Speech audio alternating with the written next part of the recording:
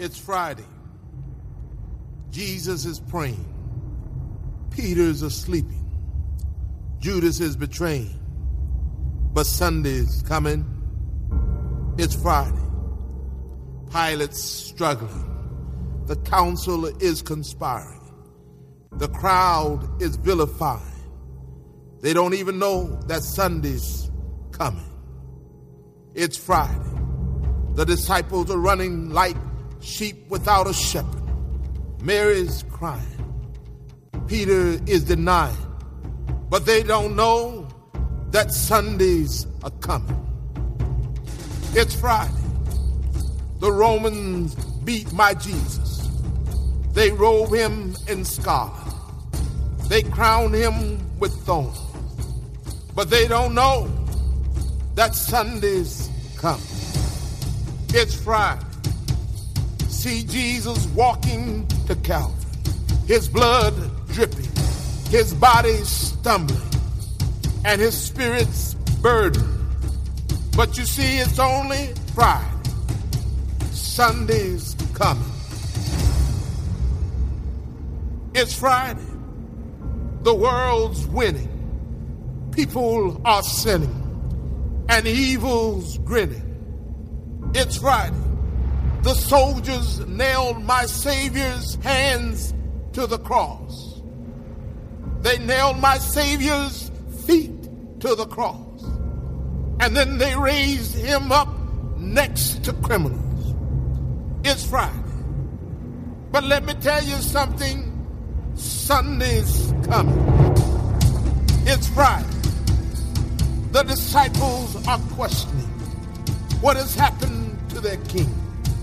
And the Pharisees are celebrating that their scheming has been achieved. But they don't know it's only Friday. Sunday's coming. It's Friday. He's hanging on the cross, feeling forsaken by his Father, left alone and dying. Can nobody save him? Oh, it's Friday, but Sunday's coming. It's Friday. The earth trembles. The sky grows dark. My King yields his spirit. It's Friday. Hope is lost. Death has won. Sin has conquered. And Satan's just a laughing.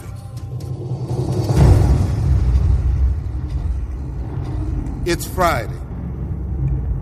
Jesus is buried. A soldier stands guard. And a rock is rolled into place. But it's Friday. It is only Friday. Sunday is a coming. Y'all stand as we celebrate this morning. Oh, this is amazing grace. This is amazing love. That you would take my place. Come on, church. That you would bear my cross. You would lay down your life. You would lay down your life. That I would be set free. Oh, oh, Jesus, I sing for all that you've done for me. Amen. Put your hands together, church. Come on, as we celebrate this morning that our Savior is not dead, but He is alive. Who brings our chaos back into order? Who calls the order a son and daughter? The King of glory, the King above all kings. Who rules the nations with truth and justice, shines like the sun in all of His brilliance. The King of glory, the King above all kings. Sing it out. This is amazing grace. This is amazing grace. This is amazing love. That you would take my place. That you would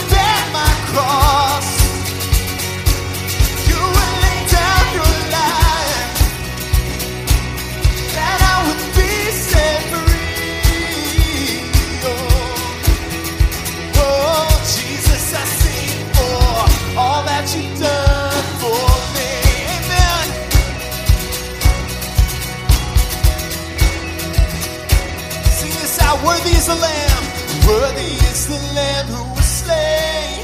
Worthy, worthy is the King who conquers the grave. Worthy is the Lamb who was slain. Oh, worthy is the King who conquers the grave. Sing it out, church. Worthy is the Lamb who was slain. Worthy is the King who conquers the grave. Worthy is the Lamb who was slain. Worthy, worthy, worthy. Oh, Jesus Messiah. Yeah. Name above all names. He is blessed Redeemer. Oh, Emmanuel. He's the rescue for sinners. Oh, the ransom from heaven. Yes, he is.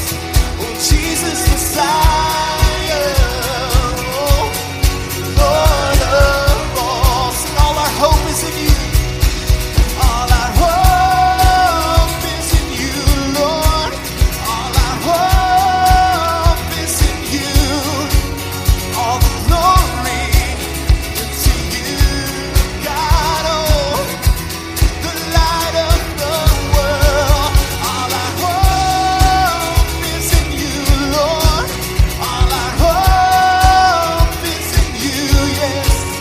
All glory to you, God. You are the light of the world, Jesus Messiah.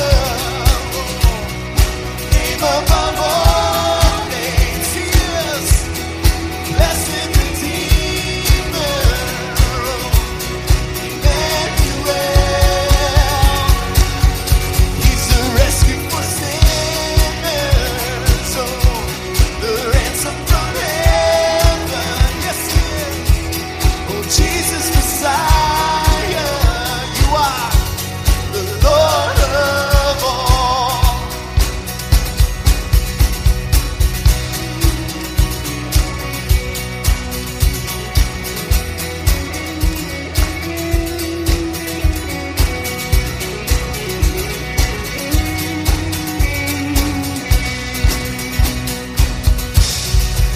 Amen. He is the Lord of all. Amen. Great singing, church. Great singing.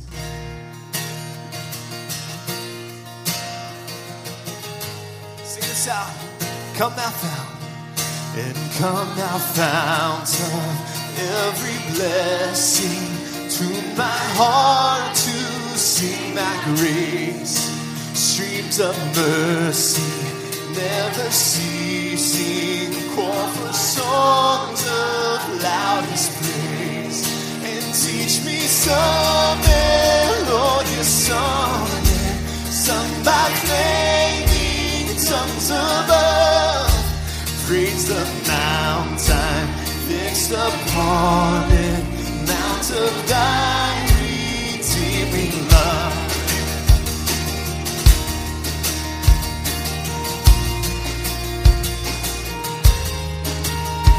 I was lost, and I was lost in utter darkness, till you came and rescued me. And I was bound by all my sin when your love came and set me free. And now my soul can sing a new song. Now my heart has found the home. Now your grace is always with me, and I'll never be alone. And come thou fount, oh come thou King, come thou precious Prince of Peace, and hear your cry, to you we sing. Oh come thou fount of our blessing.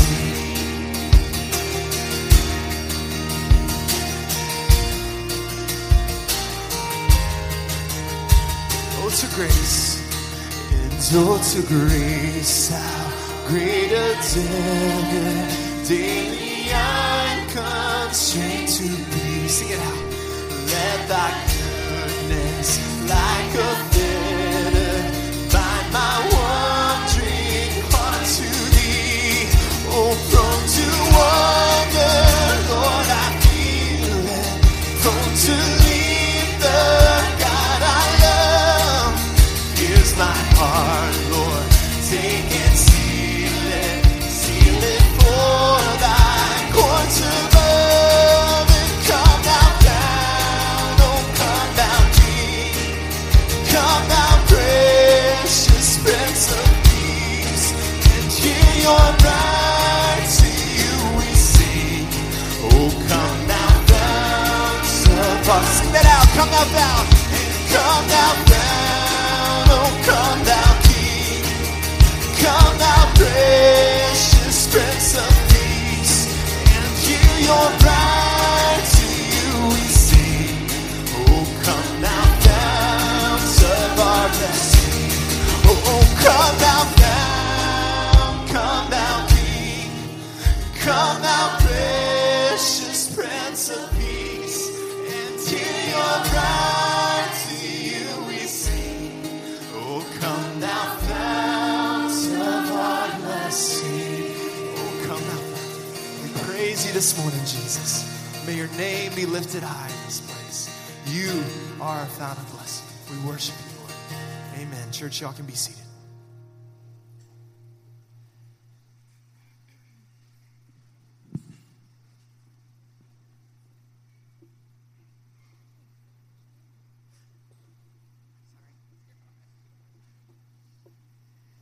Good morning. Welcome to the 10 o'clock news of Triple B Television. I'm Laura Netton. I'm reporting, I'm live in the studio giving you the breaking news that we have at the top of the hour. I've got a reporter downtown Memphis. There's quite a gathering that's taking place at 721 North Parkway. And so I've got a reporter that's there taking it all in. And it's Eric Linkus. He's reporting live. Eric, are you there? Yeah, Laura, thank you. Thank you so much. Oh, man, this is a huge story. Usually at 721 North Parkway, there's a big crowd, but there's extra excitement today. Usually people come out to hear what our crazy pastor has to say, such as Yes Sirree, Bobcat, other sayings. People come out and see our hipster worship pastor, but today he's got a full choir with him and everything. The reason is because live from Island Community Church, it's Resurrection Sunday.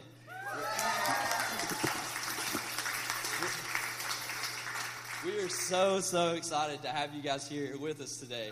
This is what, all of history hinges on this event. Our lives are built on this event. Apart from the resurrection, we have nothing. So we're so excited that you're here. If you're a guest, this is a great time for you to be here. One of the things that we want you to do in the seats, we have a guest card that we'd love for you to fill out. You could turn it into one of our greeters after the service, and we'd love to share a water bottle with you. You can see that on the screen. It's a rite of passage for our church. So I think Laura has some announcements for us. Yeah. This week we're going to be serving with St. Jude at the Target House, and we're going to be celebrating Earth Day on Tuesday night. It's just a great opportunity anytime we have to go there to build relationships with the patients and their families. And so it's a craft night. If you're interested, you can sign up online. It might already be full because I know the women's group is taken over. So, but anyway, just a great opportunity. Also, we have a pancake breakfast coming up in a couple Saturdays, Saturday, May 3rd. We're selling tickets in advance. It's an all-you-can-eat pancake breakfast. And the whole point of it isn't just to feed your face, but actually to raise money for missions. And so you can either buy a ticket today or from any of our missions team members that are going on trips this year. They'll be available, of course, for sale after church today and also next Sunday. We encourage you to invite friends, families, and coworkers to come as well, and that'll be Saturday, May 3rd. Yeah, also we have a C2M conference coming up. It's designed for just equipping you for local and global missions. Barrett and some of the other local pastors in the area are going to be a part of that and teaching that and leading us. It's Monday, April the 28th.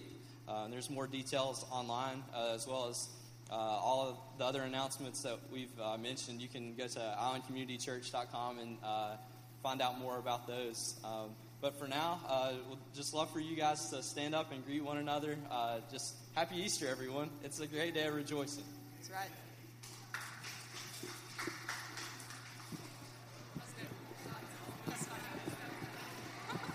Every time you guys get up here together, you go, yeah, I know, we want support.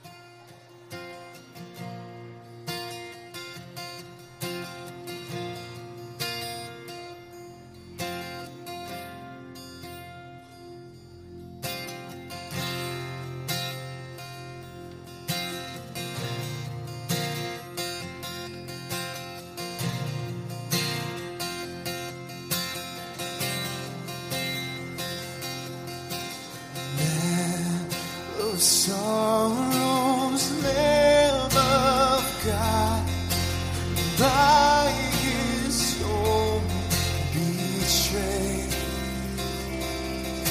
the sin of men and wrath of God has been on Jesus' slain.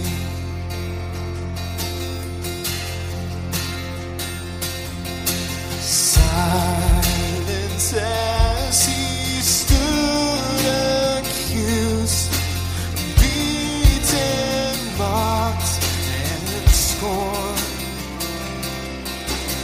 bowing to the Father's will, he took a crown of thorns. Just sing this out. And oh, that rugged cross of my salvation,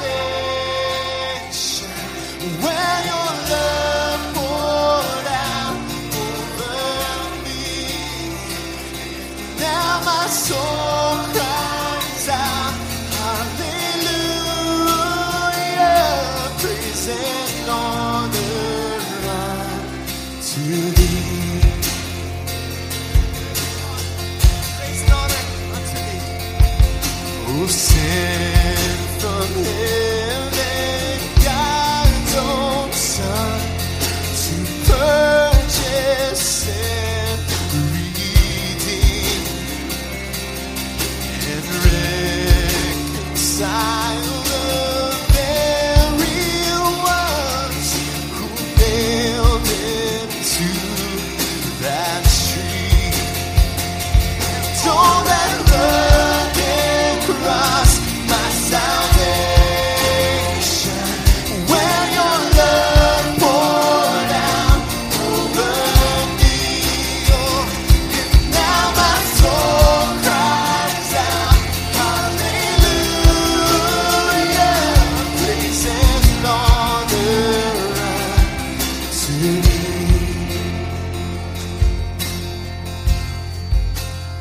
Church, in this time, we just want to confess that in Christ that our debt of sin is paid in full, that we have the opportunity to be set free in Christ, and we celebrate today that our God is not dead, but he is alive. He is alive. So sing this out. Now my debt is paid. It is paid in full by the precious blood that my Jesus spilled. Now the curse of sin has no hold on me. Whom the Son sets free, oh, is free indeed. Now my debt is paid. It is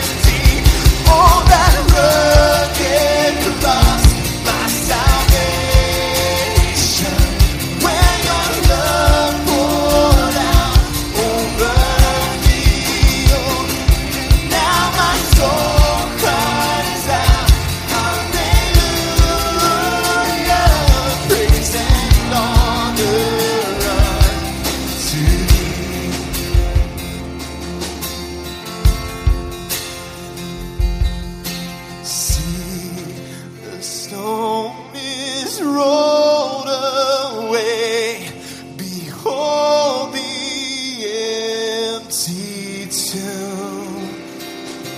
Oh, hallelujah,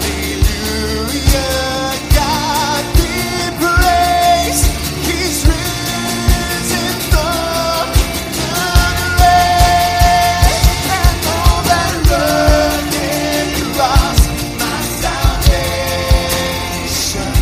where your love poured out over me.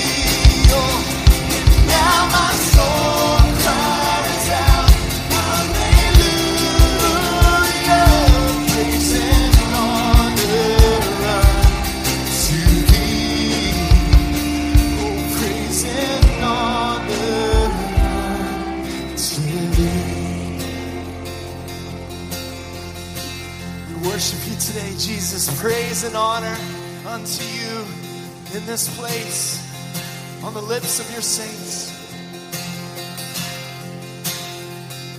In Christ alone, my hope is found. He is my light, my strength, my song.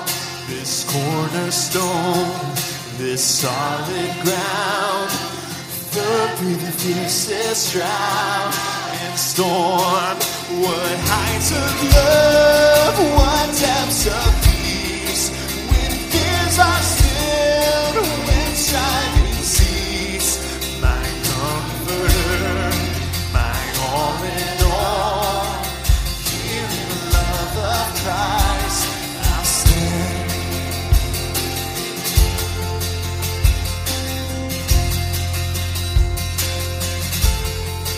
In Christ alone, who took on flesh, fullness of God in helpless faith, this gift of love and righteousness, scorned by the ones he came to save, till on that cross where Jesus died, the wrath of God was satisfied. For every sin on him was laid. Here in the death of Christ I'll live.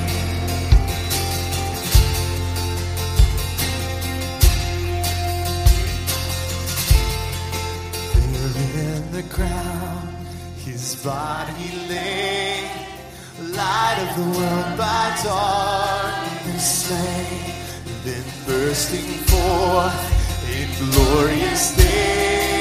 Oh, up from the grave he rose again, and as he stands in victory, sin's curse has lost its grip on me. For I am his, and he is mine, bought with the precious blood of Christ. No guilt and life, no fear in death. Oh, this is the power of Christ in me.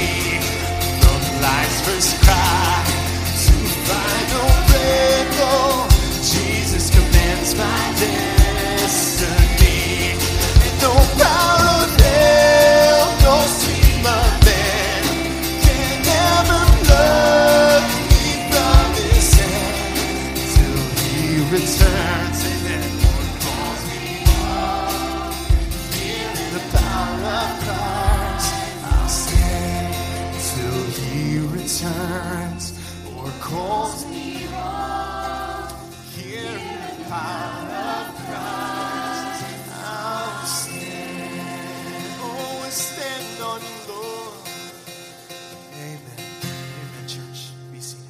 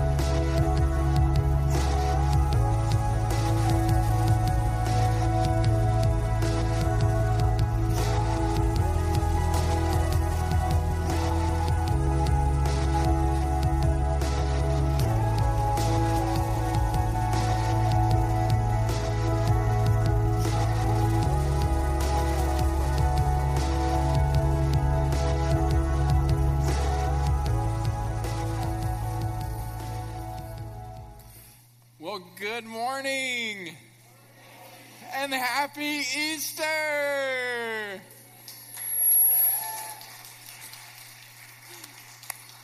Okay, I came with energy this morning. I'm expecting some in return, all right? Happy Easter. He is risen, and he is risen indeed, and it is such a great day. I've got on my happy socks, and there are flowers on the teaching table, and the cross is pretty, and you look mighty fine yourself. Just look at your neighbor and say, man, you look good today. Or woman, or whatever it is. Oh, man, it is so good to be together, and all of this is not because of anything other than it is a day to celebrate our Lord Jesus and what he has done for us in his mighty redemption of us. If you're new to ICC this morning, so glad you're here. We really are. We're so glad you're here. I'm Barrett, one of the pastors here, and we welcome you today. It's so good to see you on this Easter Sunday, and we would love to have you back anytime. I'm looking out at this crowd, and I'm just like, God, you're so faithful. Because I remember a few years ago, it seems like we were just packed in a little schoolroom there at the Maria Montessori School on Mud Island. Anybody there then? A few of us? Okay. And it's amazing to see this full room this morning and just to be here with you to celebrate Jesus. I'm right here with you. I just want to celebrate Jesus today, and I'm so thankful for you and so glad that you're here. Well, we're in the middle of a series, and I'm going to finish the series this morning. It's a series called Redemption's Hill, and what we've been doing is week by week looking at the 7 sayings of Jesus from the cross. And we've been doing that because we've had a heart in this Easter season just to draw in to know more of Jesus. We want to love him more. We want to know him more. We want to just give ourselves to him more. We want to receive more of what he's done for us. And truly, in these last moments of Jesus' life, as it is with any person in the last moments of his life, he is speaking intentionally. And what we see is that the words that he speaks it shows us his heart. And it shows us the purpose of why he was actually there on the cross. And some of us may still wonder about that. So just like a diamond, I said at the start of the series, it's kind of like you can look at a diamond from a distance. My wife's diamond, she says it says bling, bling, bling, bling, bling. So you can look at it from a distance and you can admire it from a distance. But you can also take that diamond, if you've ever done this and gone to the diamond store. Guys, I'm sorry if you've ever done this because you're about to spend money. You take it to the diamond store and you can hold it up and you can look at it under the magnifying glass and turn it around and see all the beautiful facets of that diamond. See its real content, its real character, its real color and quality, all those C's they teach you there. And you can see it, admire it in a greater way as you look at it up close and if you just gaze into it. And that's what we're doing with the cross. It is beautiful from a distance. Oh, it is. But as we get closer and we look more intently at what it is that he's doing there, it becomes all the more glorious as we gaze into it. And we just want to worship Jesus. And that's what I want for you today. So can I just pray for us?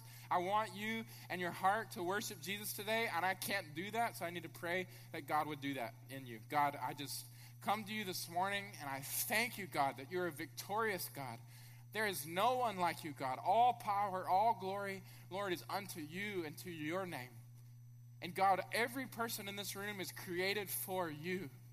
You made each one of us when we were in our mother's womb, God. You fashioned us. You know us well.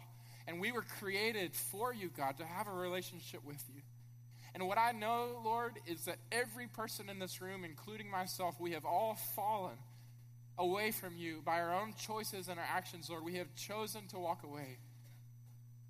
But, Lord, I pray this morning that we could hear in a way that is not just black words on ink on a page, but Lord, in a way that is written by your Spirit in our hearts, Lord, that we could hear this morning with spiritual ears, that we could see with spiritual eyes the news of what you have done in your Son, Jesus, to bring us back to you. For God so loved the world that he gave his only Son, that whosoever might believe in him would not perish but have everlasting life. And Jesus, you came that we might have life and life abundantly. So God, I pray this morning that we could see Jesus. Every person here, Lord, that we could have a heart to behold him and to receive all that he is and all that he has done for us, that we might have full life in a relationship with you. You need to do this, God. I can't. We pray it in Jesus' name. Amen. Well, I hope you're excited to go to the Word together. That's all we do here, just go through the Bible together. And we're going to be today in John, which is a gospel writer in the New Testament. If you've got your Bibles, I'd encourage you to turn them open. We're going to be in two different gospels today because we're going to be looking at the last two sayings of Jesus from the cross. John chapter 19 this morning. John chapter 19.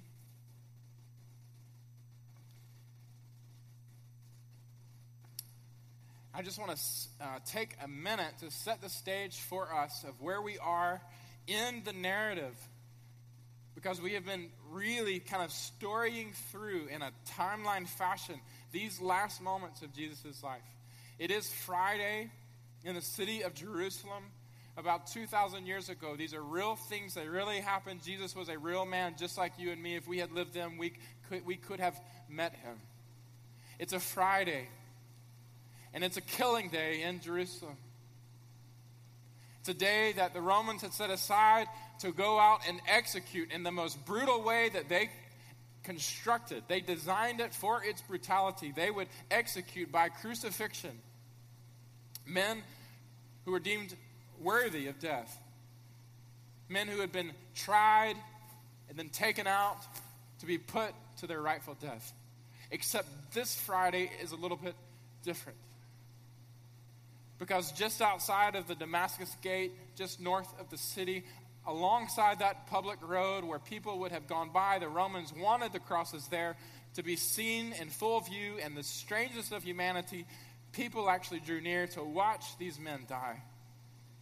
But on this Friday, our Lord and Savior, Jesus Christ, the only Savior appointed unto men, that we might believe, our Lord and Savior Jesus, though he had done no wrong, never, ever, ever had he done anything to deserve punishment, to deserve execution, to deserve condemnation. Never. But on this Friday, Jesus has been marched out of that gate after a horrendous night, a kangaroo court kind of trial, wrongly condemned. But like a sheep before his shearers, Isaiah 53 says, Jesus was silent. He was mocked. He was accused. He was slandered. He was beaten brutally. Blow after blow after blow our Savior received. He was scourged. He was dressed up to be king in a most mocking and sarcastic way by those who were leading him toward his death. He became so weak and frail that he could not even carry his cross, and still the procession continued.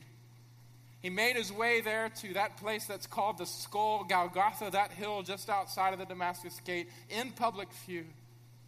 And what we know is that there the cross would have been laid and Jesus would have been laid upon it.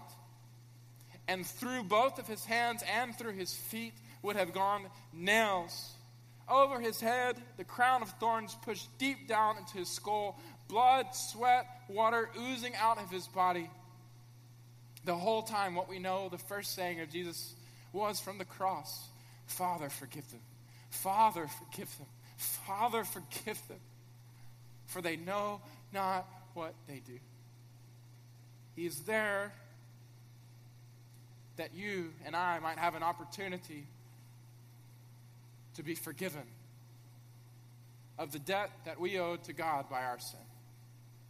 The cross is raised up. It's lowered into place. The body jolts. All the pressure now on the hands and the feet. Breaths become entirely difficult at this point. Dehydration, of course, begins to set in. There's voices heard there among those who are being crucified. And what we know is that one of the criminals called out to Jesus that Jesus, somehow he realized that Jesus is there. He didn't deserve to be there. He is there to be the Savior of all who would believe. And in faith and repentance, he cries out and said, Jesus, would you remember me when you come into your kingdom? And we hear then the second words of the cross. Today, I tell you truly, you will be with me in paradise. A pointer that not only did Jesus die to forgive all who would believe, but that forgiveness has to be applied in a personal way, and salvation comes to every person who calls out on the name of the Lord. And that criminal is with Jesus to this very day because he died for him. From the cross, we also heard Jesus, as he saw his mother down there, making arrangements for her that she would be taken care of after his death. Giving her to his beloved friend and apostle John, and giving John his mother. Showing us that Jesus not only died to accomplish our salvation, but Jesus' death also guarantees that he cares for us in the most intimate, the most sweet, the most care-filled, love-filled ways in our life. Jesus' death ensures that he does care about us. And he's going to take care of our needs. Amen? Then, Jesus has been on the cross for 3 hours. It started at 9 and now it's noon. And what we learn is that at noon, darkness covered the whole land. Not for just 5 minutes, not for just 30 minutes, but for 3 long hours, darkness. Darkness over the whole land. Eerie darkness that would have sent a chill up your spine as our Savior gives his life and is paying every sin that you and I had ever committed if we believe. At 3 o'clock, what we learn is that the darkness ceases, and from the cross there's a cry. It's a cry, again, directed not at anybody around him, not at anybody down there, but a cry from the Father, Eli, Eli, lema sabachthani. My God, why have you forsaken me? That cry of abandonment. Because your sins and mine separated him from the Father. For the first time he had ever been separated, he was separated from the Father, that we might be forever invited in. Praise God. Praise God. Soon after he cried, another word comes out of his mouth. It's a word that we looked at this past Friday night, dipsao. Dipsao. I thirst. Jesus, in greatest physical agony, not because he deserved it, but because we do, giving his life for us, he thirsts. And the soldiers take the cheapest drink of the day, vinegar mixed with wine. They take a sponge, they hold it up with a branch of hyssop. It touches our Savior's mouth. His dehydration for just a moment is quenched so that 2 additional phrases can come out of his mouth. These are the phrases that we're going to be looking at this morning. I want to tell you that these 2 phrases are incredibly wonderful. Incredibly wonderful. It's the reason that I chose to do them this morning. It's because they're full of celebration and happiness and victory. From the cross, 2 more phrases. John chapter 19. You got your scripture? All right. You excited? Are you excited? Listen to your Savior talk to you. John chapter 19, verse 20. When Jesus had received the sour wine. So in the moments after they touched that to his mouth, and he received the sour wine, Scripture says that he said, Tetelestai. It is finished. Tetelestai. One word in Greek he would have said. 3 words in English. What does it mean? Say it with me. It is finished. The greatest word coming from the greatest man on the greatest day in all of the world. No other word in all of history has ever been spoken that has changed human history, that has offered redemption to man like this one word. Charles Spurgeon said, "It is the sweetest note of the tune of Calvary." Other preachers have said, listen, it's going to take us all eternity to fully comprehend the depth of the wonder of this one word. It is majestic. And I'm like trying to contain my excitement. I just need to stay here. It's awesome. This one word, tetelestai, it is finished. Victorious and happy word. Now, you're going to ask me, okay, maybe explain to me what this is. Okay, why are you so giddy right now? Why are you jumping around? I'll explain to you, all right? Let's first look at the word itself. It is the perfect tense, in Greek, the perfect tense of teleo. This is derived from another Greek word called telos, okay? Can you say that with me? I want you to be Greek speakers today. Ready? Telos. All right. Now, what does this word mean? I'm so glad you asked. So you guys are so participatory. It means this: a goal achieved, a consummation, a result that is attained. What it means essentially is that there is a goal, there has been a desire and a goal, and now it has been brought to a successful end. A goal achieved. Now, the interesting thing about this word is that, well, here's the first thing. The first thing it means is that it's been done fully. All right? Now, yesterday, I was trying to put together a dresser for our little girl who's coming in just a few weeks, and I'm so excited about it. Was trying to put together a dresser for her. Has anybody bought anything from IKEA? Does anybody just want to join me in a petition to IKEA to make things a little bit simpler? I'm telling you, I like directions, but sometimes, IKEA, you can have a piece of furniture as big as a stage, and it will come in a box about this flat and this wide, and it's like, put it together, good luck. And it's like, I cannot do this. I spent hours yesterday working on this dresser, and it is done. But it's not really done completely, right? It kind of is there, and it's kind of successfully there, but it is definitely not done completely. It's definitely not done as it should be done. This word telos does not apply to my work on that dresser. It does not.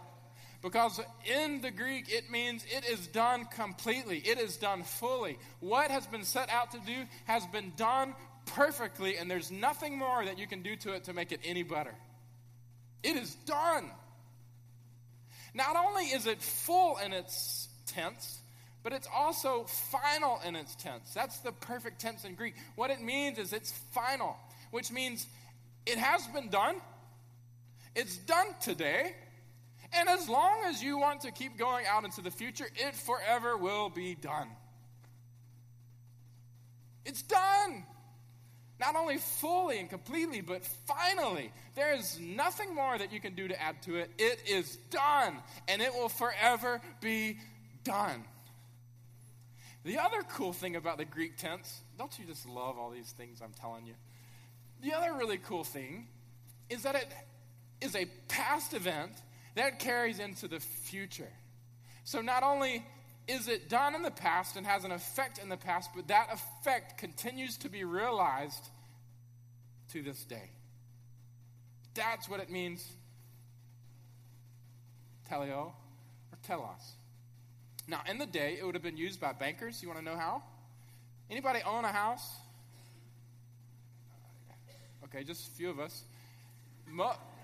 It's okay. It's okay. I didn't mean to make you feel bad about yourself. Most of us, even when we own a house, we don't really own it because what? The bank owns it, right? Who has the deed for that house? The bank does. But oh, what a glorious day, rejoicing it will be. When you make that final payment, and then what? The deed gets transferred to who? To me. Because that joker is paid in full. On that thing comes a stamp, paid in full. In the Greek society, kid you not, on the deeds that were handed over to those debts that were paid in full, they stamped on it the word that Jesus cries here from the cross. And that's pretty cool. It's a word that an artist would have used when he got finished with his painting and he put the final stroke on and he stands back and looks at it and he says, it's perfect. It's perfect. It is finished.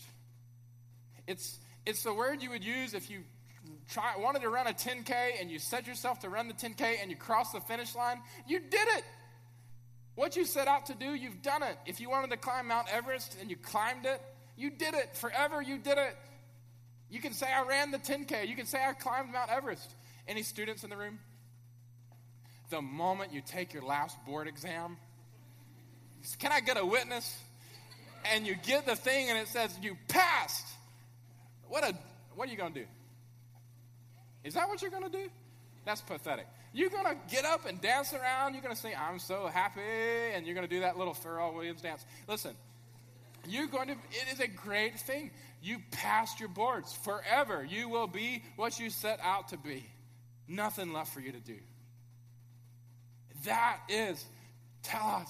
That is the word that Jesus is crying here from the cross. It is finished.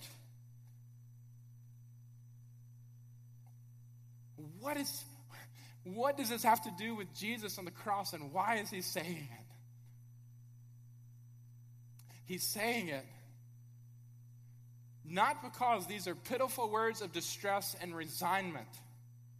Here on the cross, well, I'll just give it up. I guess it's over. No! He is saying it as a living Savior, as a conquering King, as the perfect Redeemer. He is saying, the work of redemption that I came here to do is now fully, forever, completely done. It is done. It is finished. All that I came here to do is now complete. Nothing to be added to it. Nothing to be taken from it. It is finished. What did he come to do? Well, the first thing that he's saying it's finished for, it's finished. He perfectly obeyed the law. Jesus said that he came not to abolish the law, but to fulfill it. He obeyed God perfectly, and he fulfilled the law down to the tiniest of regulations of it. Perfectly, he fulfilled the law. Why does this matter to you? Because you haven't fulfilled the law. Down to the tiniest regulation, you have not done what God wants you to do, and you cannot and you will not do it. But now, because Christ has said, it is finished, his perfection now wraps you up like new clothes on an Easter Sunday morning. He gives it to you freely. It is finished. There's nothing of his righteousness that can get any better. It is perfect and it is full, and now it is fully available to you if you would just believe. Yeah, you're going to sin. You're going to wander from God. Your days are not going to be perfect, but praise God that you have a Savior who on the cross said, I have worked righteousness on your behalf, and it is perfect, and it is finished, and now it is yours because you are in me. Praise God. Amen? What else is finished? It's finished that he fulfilled all of the prophecies. Every single thing in the Old Testament that said, this is going to be who your Savior will be. This is who your Messiah will be. He will do this, and he will be this, and you will know that this is him by X, Y, and Z. There are hundreds of markers of who the Messiah would be, and there are people in the world today that still haven't seen it yet, that truly the Messiah has already come, and his name is Jesus. And down to the last prophecy, he has fulfilled all that was written about the one who would come. And on the cross, he's saying, there is nothing more that I need to do to prove who I am. I am the Messiah, the one appointed to bring people back to God. I am he, and it is finished. No longer do you need to wait. Now you just need to believe. He not only did that, but third, he, in a finished way, provided the needed sacrifice for sin. He provided the needed sacrifice for sin. The Bible teaches that the wages of your sin, I'm talking to you this morning, the wages of your sin, what you deserve because of your sin against God. And this is not a popular teaching. This is not Barrett's words. I'm just trying to tell you what the Bible says. You deserve death. Not just death physically, but you deserve death spiritually, separation from God. But the Bible teaches that on the cross, Jesus took on that payment that you deserve. You owe a debt to God. It's like going to the bank and saying, I owe. Forever being indebted, but never being able to repay. Jesus walks into the bank and says, hand me that guy's note.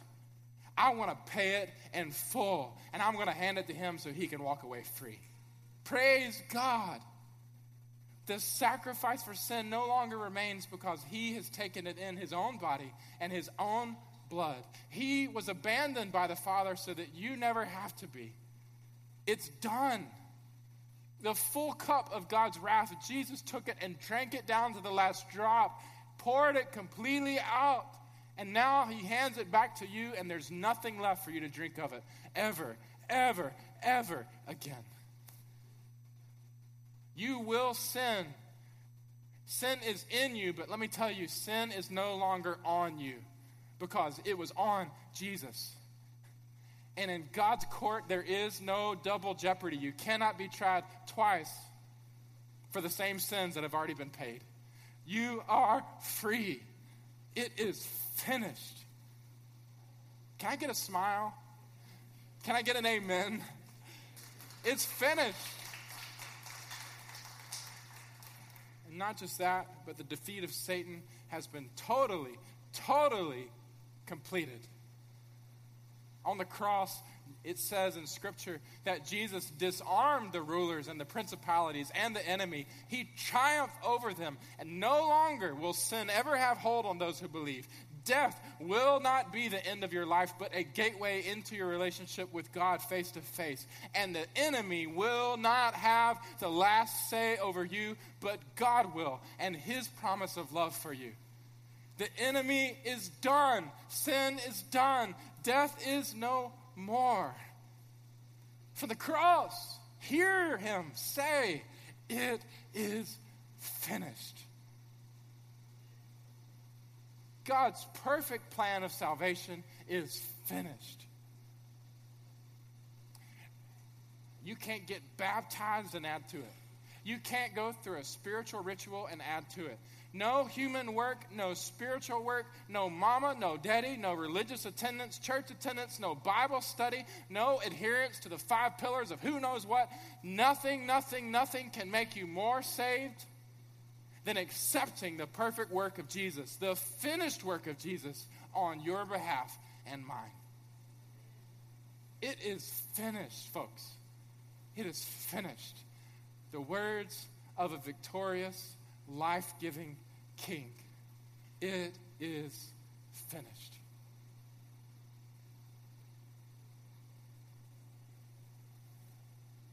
All you can do to be saved is to accept what Jesus has already done for you to be saved. He's done the work. Hasn't been applied to your account. Tetelestai. Tetelestai. It is finished. What we know is that this wasn't the final word of Jesus from the cross. If you go in your scripture just back one chapter to Luke chapter 23, what we learn is that in the moments after Jesus declared with a smile on his face perhaps, his work was done. Everything needed to bring sinners back to himself was done. Paid in full. It is finished. Right after this, in his next express. Luke chapter 23, verse 44, we'll start there. It says that it was now about the 6th hour. There was darkness over the whole land until the 9th hour, while the sun's light failed. And the curtain of the temple was torn in two. Then Jesus, calling out in a loud voice, said, Father, into your hands I commit my spirit. And having said this, he breathed his last. Father, into your hands I commit my spirit. Jesus' physical life had reached its climax, and from the word that just preceded, what we hear is that everything that God had sent for him to do, he had done it perfectly, fully, completely, eternally. There's nothing to be added to it. It is now done for all who would receive and believe. By faith, we can have all of it by his grace as a gift. And now, Jesus quotes Psalm chapter 31, verse 5, which is the standard Jewish nighttime prayer for little boys and little girls. Father, into your hands I commit my spirit.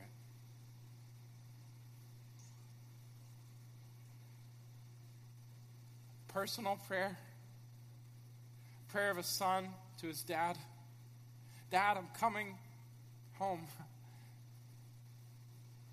My life and my mission, the plan that we worked for those who would believe, it's done. I've obeyed perfectly. It's finished. Salvation can now be applied. It's all done, Father. Father,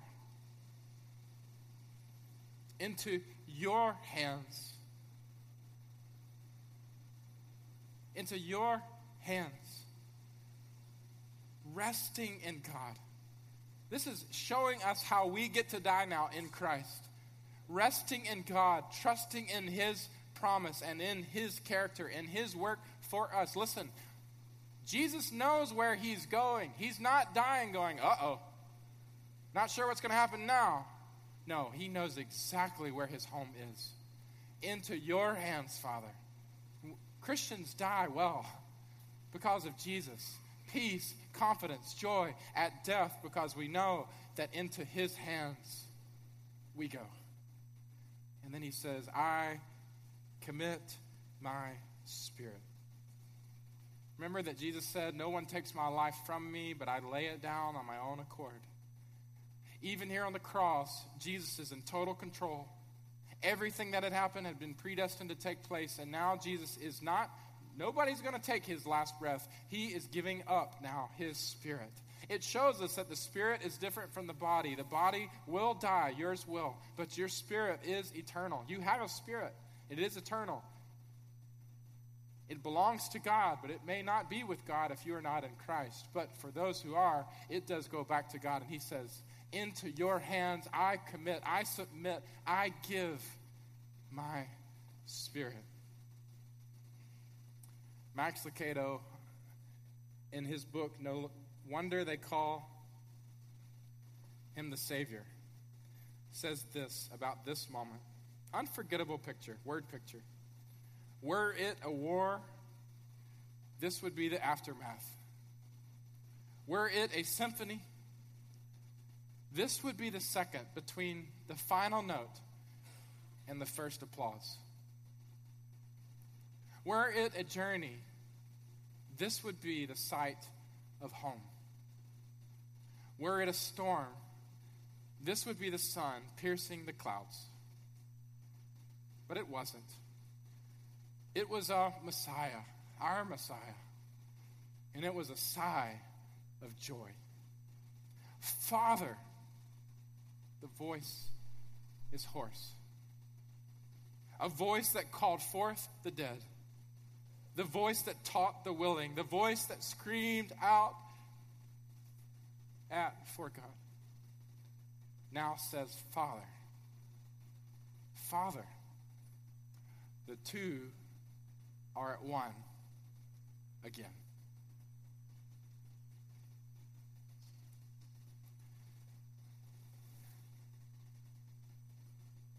That's it.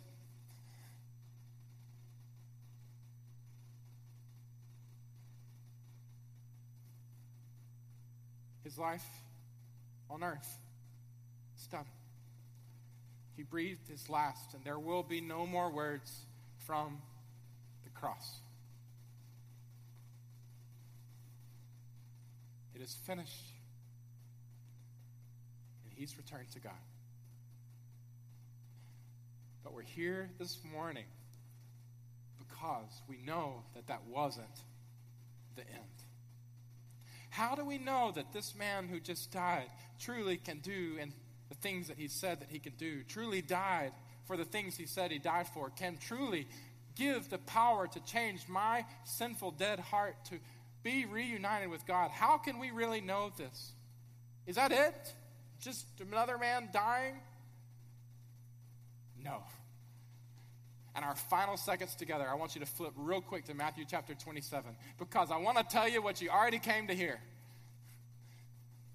What happened right after Jesus breathed his last? Matthew chapter 27.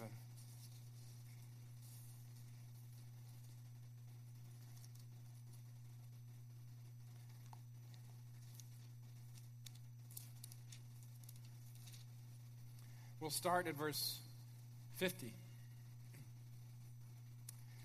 Jesus cried out again with a loud voice, and he yielded up his spirit. Is that all? Verse 51. And behold, the curtain of the temple was torn in two, from the top to the bottom. And the earth shook, and the rocks were split. The tombs were also opened, and many bodies of the saints who had fallen asleep were raised. And coming out of the tombs after his resurrection, they went into the holy city, and they appeared to many people.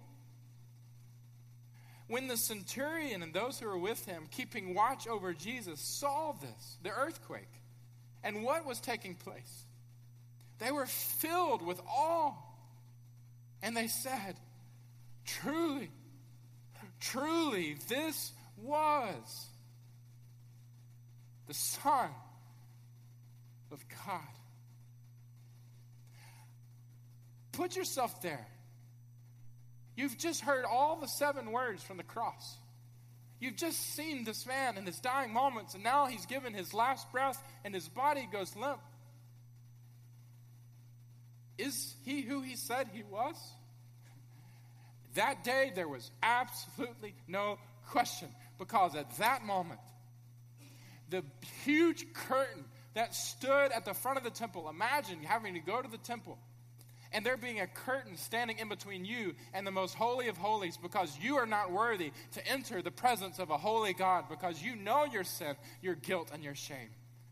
Imagine at that moment, it is finished. Father, into your hands I commit my spirit. That veil that separated you from the very holy of holies, the very presence of God, from the top to the bottom, torn in half. And now access to all the people to God because of him who was slain. An earthquake jolted the place. People who were dead, saints who had believed in God and waited for the Messiah, began to rise up from their graves. People saw them. They're historians, guys, of this day who account to all of these same things. It's not just here. Although if it were just here, it would be enough. But many people saw them. Even the centurion, the hard-hearted one, who had mocked and railed him, who had gambled for his clothes and waited for him to die in mockery. The centurion now falls to his knees and he begins to beat his breast, saying, "Oh, God, truly this was your son. Truly he was." Repentance and faith from the most hard of hearts.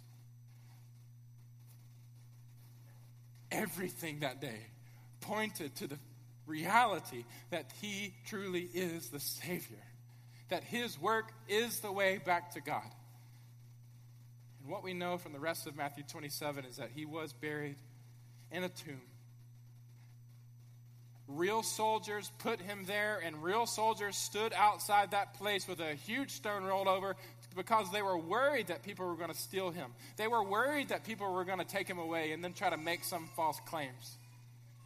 Real people ensured that he was there and that he would stay there.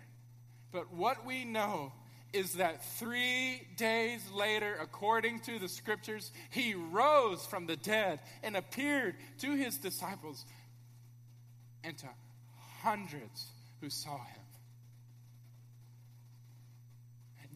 Okay, just so I could get a smile on your face or maybe just a jaw. Dead people don't raise up.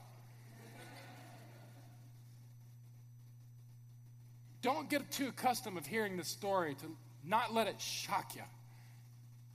Jesus, who had just been brutally crucified, who barely had breath to give his last words, whose side was pierced with a spear to make sure that he was completely dead, whose lifeless body went down off of that cross and laid into a tomb, who was surrounded by soldiers, a guard of the Romans, to make sure that he didn't get out. He walked out of that tomb and he showed up to his disciples. And the tomb is not full of anything anymore. It's empty. You can go there today. No one has ever produced his body. He's not there. Why? Because he said, to you and to me, it is finished. And today, he is not dead. He's alive. And he's with God. They saw him ascend into heaven. He's at his right hand, sitting down. Why is he sitting? Because the priests of the temple were so busy making sacrifices. Why is Jesus sitting? Because he made one sacrifice with his own body and his own blood. His work was finished, and so now he's sitting. Because there's nothing left to do other than for you to believe. And he will come again to judge the living and the dead. He is a wonderful, reigning Savior, and he loves you. From the day that he rose, his church has been growing. The gospel has been proclaimed. People have been believing. His Spirit is at work among those who trust in him. He gives new life because he loves you. Change has come over the whole world. The question is this morning, has change come to you? He said it was finished, but that work has to be applied to your heart by faith. You have to receive what he offers by his own grace as a gift. You have to receive it. How do you receive it? You acknowledge your sin. You repent of it. You turn from it. You believe that Jesus is the Savior and he has everything needed to save you. He has done it all. He can give you his righteousness and he can take away your sin. He can bring you back to God. You believe that. And not just believe it, but you surrender your life to it. You say, "Oh God, take my heart.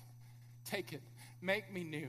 Your power is at work now by the proof of your resurrection from the dead. God, work your power in me. I want to come back to you." Have you changed? It's not enough to know other people have changed because of this. Have you changed? You can change because he loves you. He's the living Redeemer. He died for you and he rose again that you might have new life. Praise God. I'm so thankful for these 7 sayings of Jesus from the cross that I could just about shout. Because he is an awesome Savior. And he is alive today. And in my heart to you is I want you to know him. I want you to receive from his hand. I want you to have his life. There is no other Savior. There is no other redemption. But there doesn't need to be, because he loves you and he's finished the work. Receive, believe. Let me pray. God, thank you for the glorious day that is Easter. Thank you, Lord Jesus, that you are a mighty Savior and that you finished the work that was needed for us. You didn't do it for you. You did it for us. We're the ones that needed forgiveness. We're the ones that needed righteousness, Lord. You did it all for us because you love us. You love us. You came for us. Lord, I pray for every person in this room, Lord, that this morning they might know that you love them.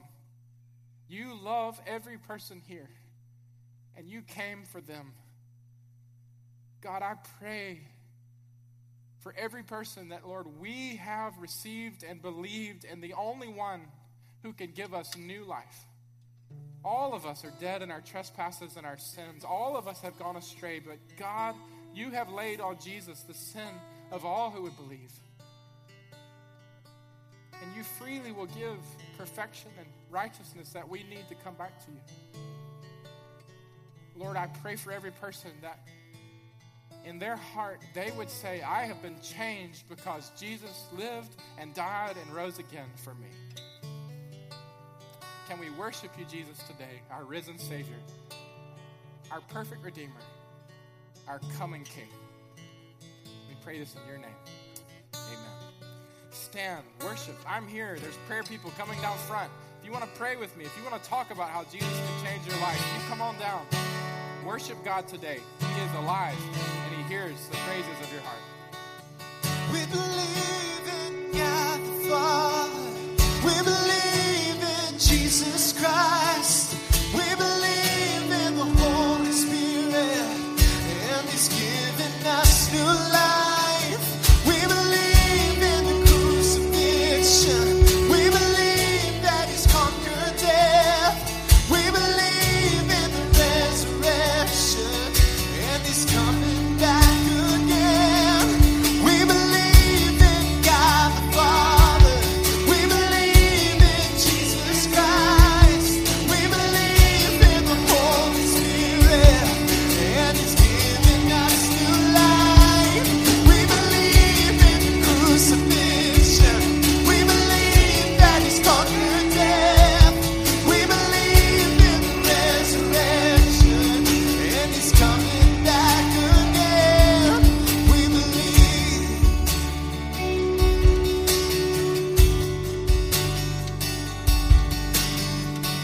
So let our faith be more than anthems, or greater than the songs we sing. And in our weakness and temptation, we believe. Yes, we do. We believe. Oh, we believe in God the Father. We believe in Jesus Christ. We believe in the Holy Spirit, and he's given us new life. We believe in the crucifixion. We believe that he's conquered death. We believe in the resurrection, and he's coming back again. Let the lost be found and the dead be raised in the here and now. Let love and faith, let the church live loud. Our God will say we believe, oh, we believe. And the gates of hell will not prevail, for the power of God is on the veil. Now we know you're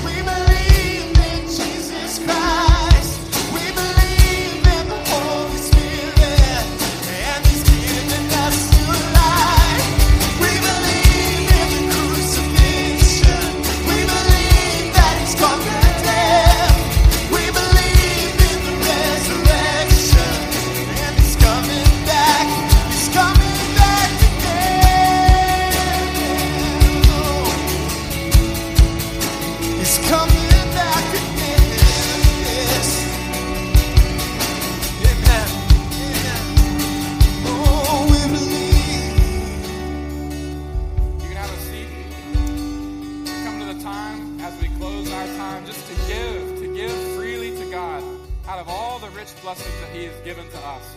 We give because he gave everything to us. And we give because we want everyone, everywhere, to treasure Jesus, to follow him with their life, because he is the only Redeemer. Every dollar you give goes to support gospel ministry that is needed here in this city and around the world. So give with a smile on your face. Give joyfully today, because he's given all to you. Lord, we thank you for what's given today. And we do ask that you would bless it and multiply it for your glory here and around the world. In Jesus' name.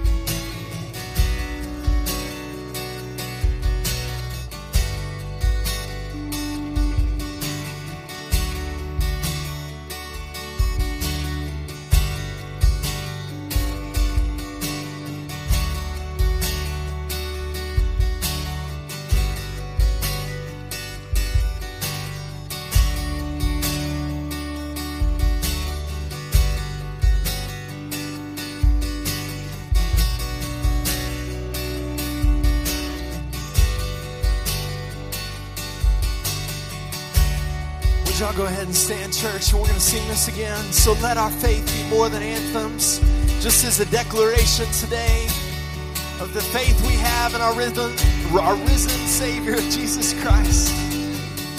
Sing that out. So let our faith be more than anthems, greater than the songs we sing. In our weakness and temptation, and in our weakness and temptation, we believe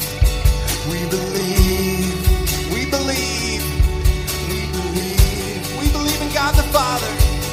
We believe in God the Father. We believe in Jesus Christ. We believe in the Holy Spirit.